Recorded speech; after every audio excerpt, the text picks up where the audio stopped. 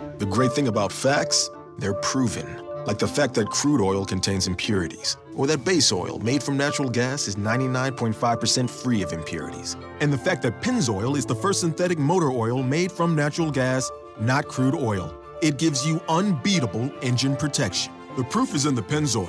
Based on Sequence 4A wear test using SAE5W30. Get a $22 Shell gift card with a Pennzoil Platinum Full Synthetic purchase. Ends 3/14/21. Terms apply. Details at pennzoil.com/oil change offer. The great thing about facts, they're proven. Like the fact that crude oil contains impurities, or that base oil made from natural gas is 99.5% free of impurities. And the fact that Pennzoil is the first synthetic motor oil made from natural gas, not crude oil. It gives you unbeatable engine protection. The proof is in the Pennzoil. Based on Sequence 4A wear test using SAE5W30. Get a $22 Shell gift card with a Pennzoil Platinum Full Synthetic purchase. Ends 3/14/21. Terms apply. Details at pennzoil.com/oil change offer. This is a dirty game, bro. And what I've always said is all is fair in love, war, and challenges, and challenges, and challenges, and challenges, and challenges, and challenges, and challenges, and challenges. Yeah.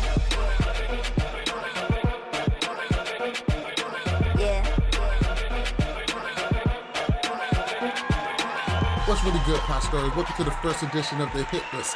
I am MTV Malik, and I'm here with my partner in crime, Tyler Louder. Tyler, what's good, man? Everything, man. We just had our premiere episode of the challenge, and I'm pretty psyched right now. I'm psyched myself. This first episode of the challenge was great. Had everything we wanted. Physicality, masterminding, game strategy. It was just the absolute best. I'm really excited for this. Yeah, and immediately you start to see hookups starting to happen. You start to see little heads clashing and everything, and the classic rivalry has already kicked off on the first episode. Fact. We're going to get into your power ranking for tonight, but before we do that, what are some of the criteria that you have for how you rank the challengers throughout this season? So there's three ways that these challengers can kind of rack up in my favor, I guess, and how I'd rank them. Obviously, TV time. That stuff includes interviews and just being shown participating, performing well on the daily challenge, and then finally, drama. Did they create any? Were they just hiding in the background the whole time? That stuff will kind of play a part, and you'll see some people move up just because of that. Okay, so let's go ahead and jump into it. First off, we're going to start off in the basement. Starting from the bottom going up, we have Zahida, Nicole, Ninja, Kaylee, Theo, Esther, Tula, Turbo, Jenny, Faith, Ashley, and Nani. So, out of everybody that we have hanging out in the basement, who do you feel has the best chance of getting out? I think it's pretty obvious. Defending champion Turbo. He's in the bottom because outside of just two different interviews, he didn't do anything. He didn't participate in the daily challenge, so it's hard for him to rack up points. And he didn't have as much screen time as he normally would. All right, but also in the basement, you got Turbo and Ashley. Don't you think that the fact that they have won challenges before, the whole entire thing, that should give them some kind of advantage over just being outside of the bottom? It should, and I think that's the reason why I didn't put Turbo at the very bottom, since he didn't compete. Ashley just kind of didn't stand out amongst her peers for winning. I do think right now I am underestimating Ashley a little bit. And I think within a week or two, they're both going to be moving way up. So out of everybody in the basement, is there anybody that you feel have no chance of getting out whatsoever, by which you was able to see in this first episode? Zahida. Unfortunately, with this almost being a team game, she can kind of hide if her team wins, but she's going to have the smallest chances to be in that tribunal. And from a standpoint, she's going to get called onto elimination sooner rather than later. Another person you got in the bottom is Theo. Theo came in second place last season, but you got him all the way at the bottom at number 27. Don't you think that's a little bit ridiculous? Just the fact that he came in second of last year, the fact that he's already getting some camera time. It was like two interviews, and that's kind of the reason. He kind of just was hidden for the whole thing. And whether or not that's his fault or production just didn't showcase him, we didn't get much of him. Yes, we know that he's going to be here for a while because he's an insane athlete, and it's going to be hard for anybody to take him out one-on-one. I just wish that I could have seen more from him. Fair enough. Let's go ahead and move into the mid-card. All right, so as we move into the mid-card, this is going to be from number 19 to number 10. So we have Leroy, Zach, Rogan, Josh, D, Bananas, Cara, CT, and Cam.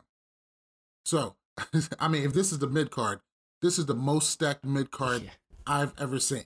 Yeah, and with it being the first episode, it's really hard to get some transparency between these lists. It's a team challenge, so it's hard for somebody to stand out.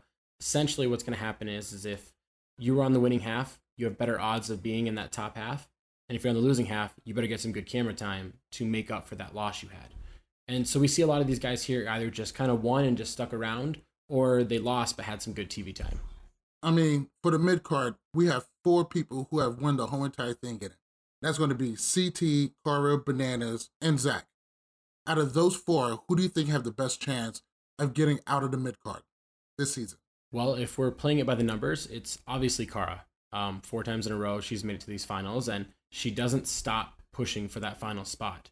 An undercard, an underdog here, which he should never be looked at as an underdog, but he kind of is at this point, is CT. There's a fire lit under him, and he's pissed off, and he's going to come after these guys and try and pick them off one by one. Nah, he's pissed off, and he should be. He has worked with these people all throughout the years. Turbo comes in one time, wins a championship, and he's out of there. But at the same time, I don't disagree with Team USA. If it was up to me, I would have picked Turbo too. CT is big. Cardio may seem like a problem. Bodyweight challenges may be a problem.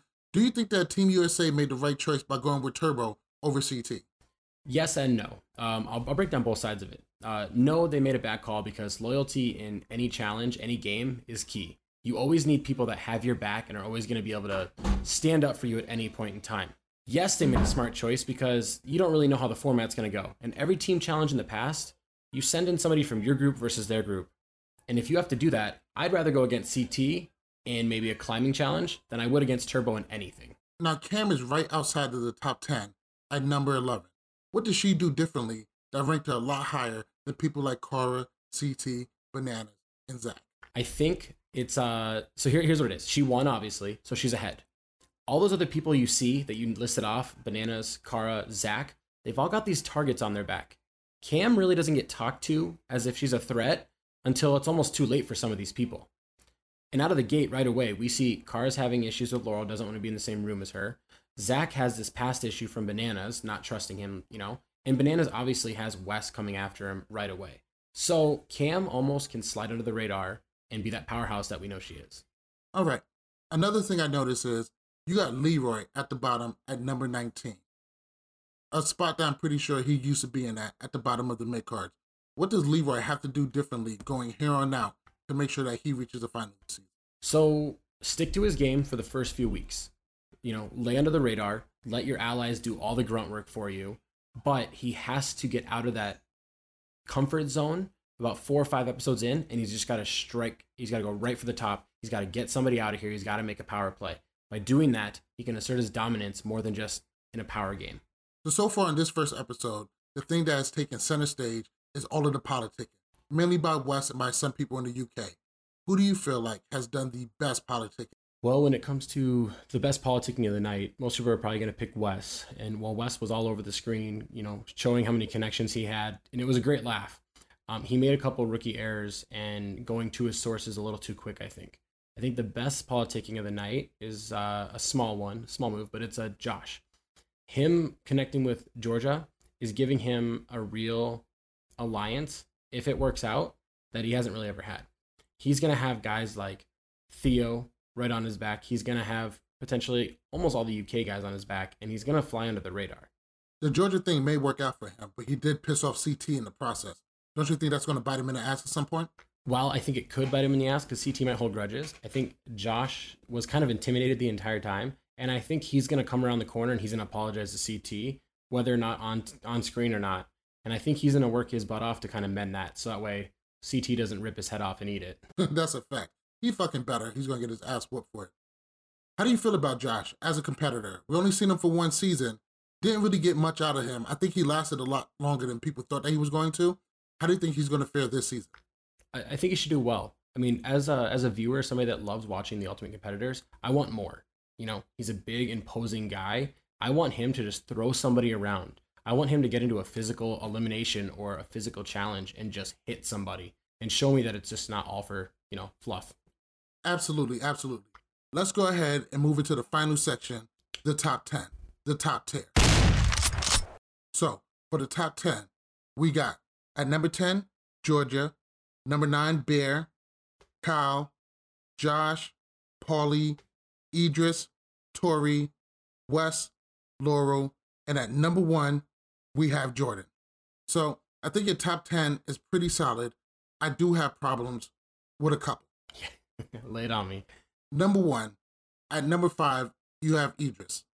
Yes, he did go into elimination. Yes, he did get the win. Why is he number 5? That's it. That is the only reason. I like to think that if you get nominated for elimination, everybody kind of has a thing against you. But if one person calls you out, it's that they think they can beat you, essentially. And in this situation, Laurel and Jordan didn't see him as a threat, so that's why they got him in there. He got called out by 2 people, and he proved him wrong.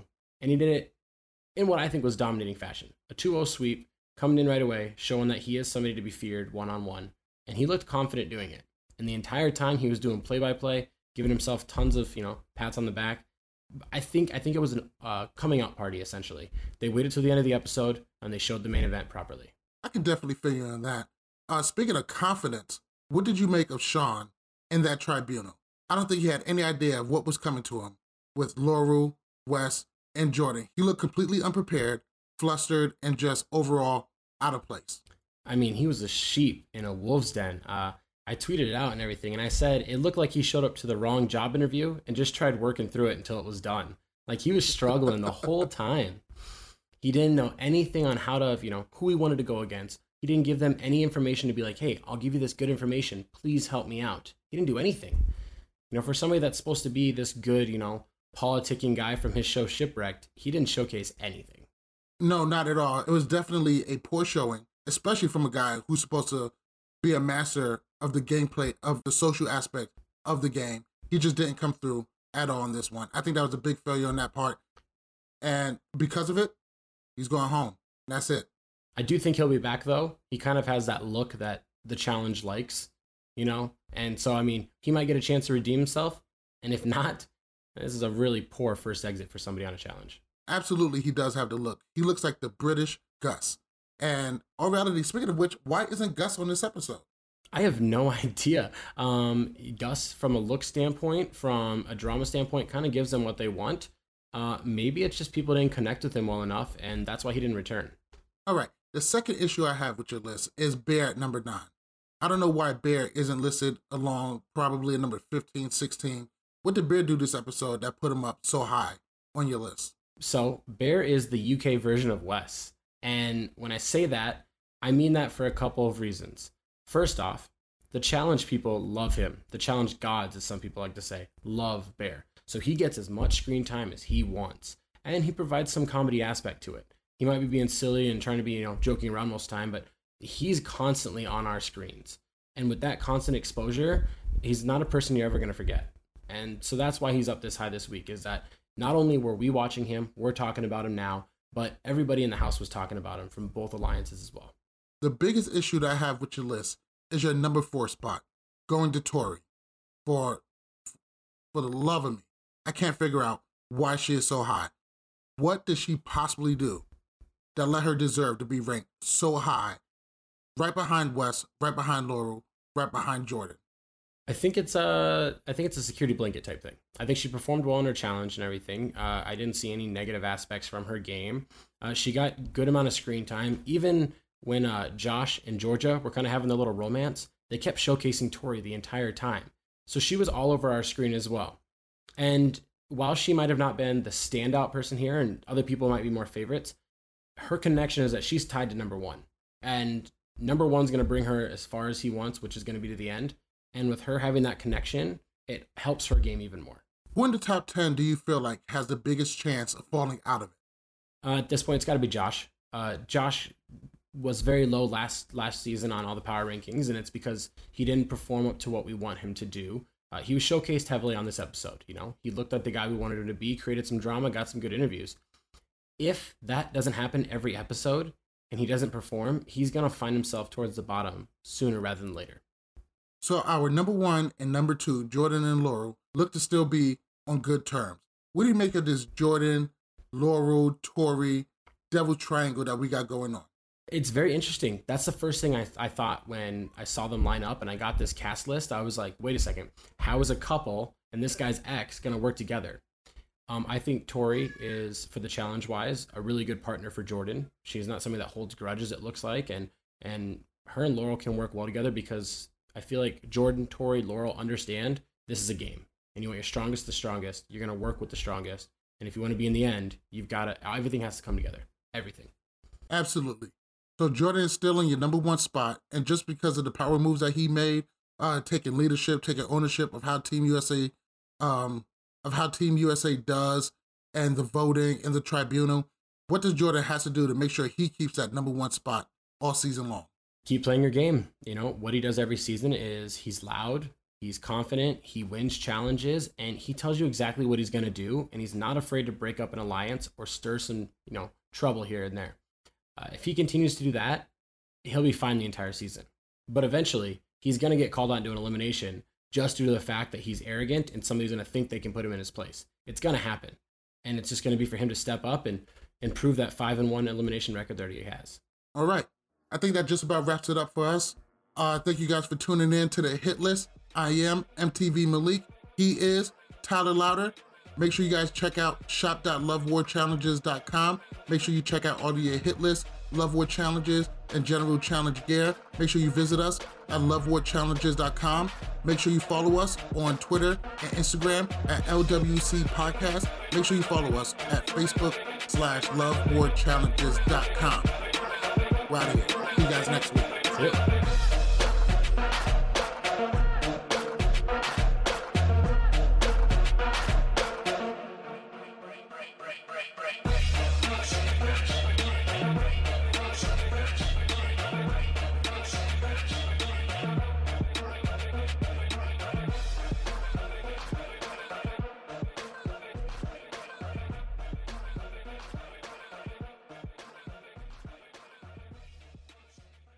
Hey, we haven't even pulled away from the drive-thru and you're already digging in the McDonald's bag. Aw, babe, just a few. All right, I guess I can't blame you. Pass me some, too.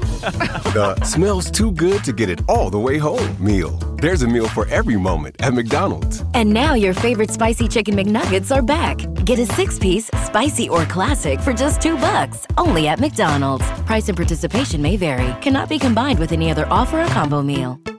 You probably know you need life insurance, but you worry you'll have to deal with long applications, expensive premiums, and medical exams. Introducing EthosLife.com. With Ethos Life, you can apply in minutes, 100% online. Ethos offers affordable life insurance policies from top-rated carriers with no medical exam. Now you can sleep easy at night knowing your family's financial future is protected. Visit EthosLife.com and get your free life insurance quote today. Ethos Technologies, Inc. operates in California as Ethos Life Insurance Services. Not available in all states and prices subject to underwriting and certain health questions.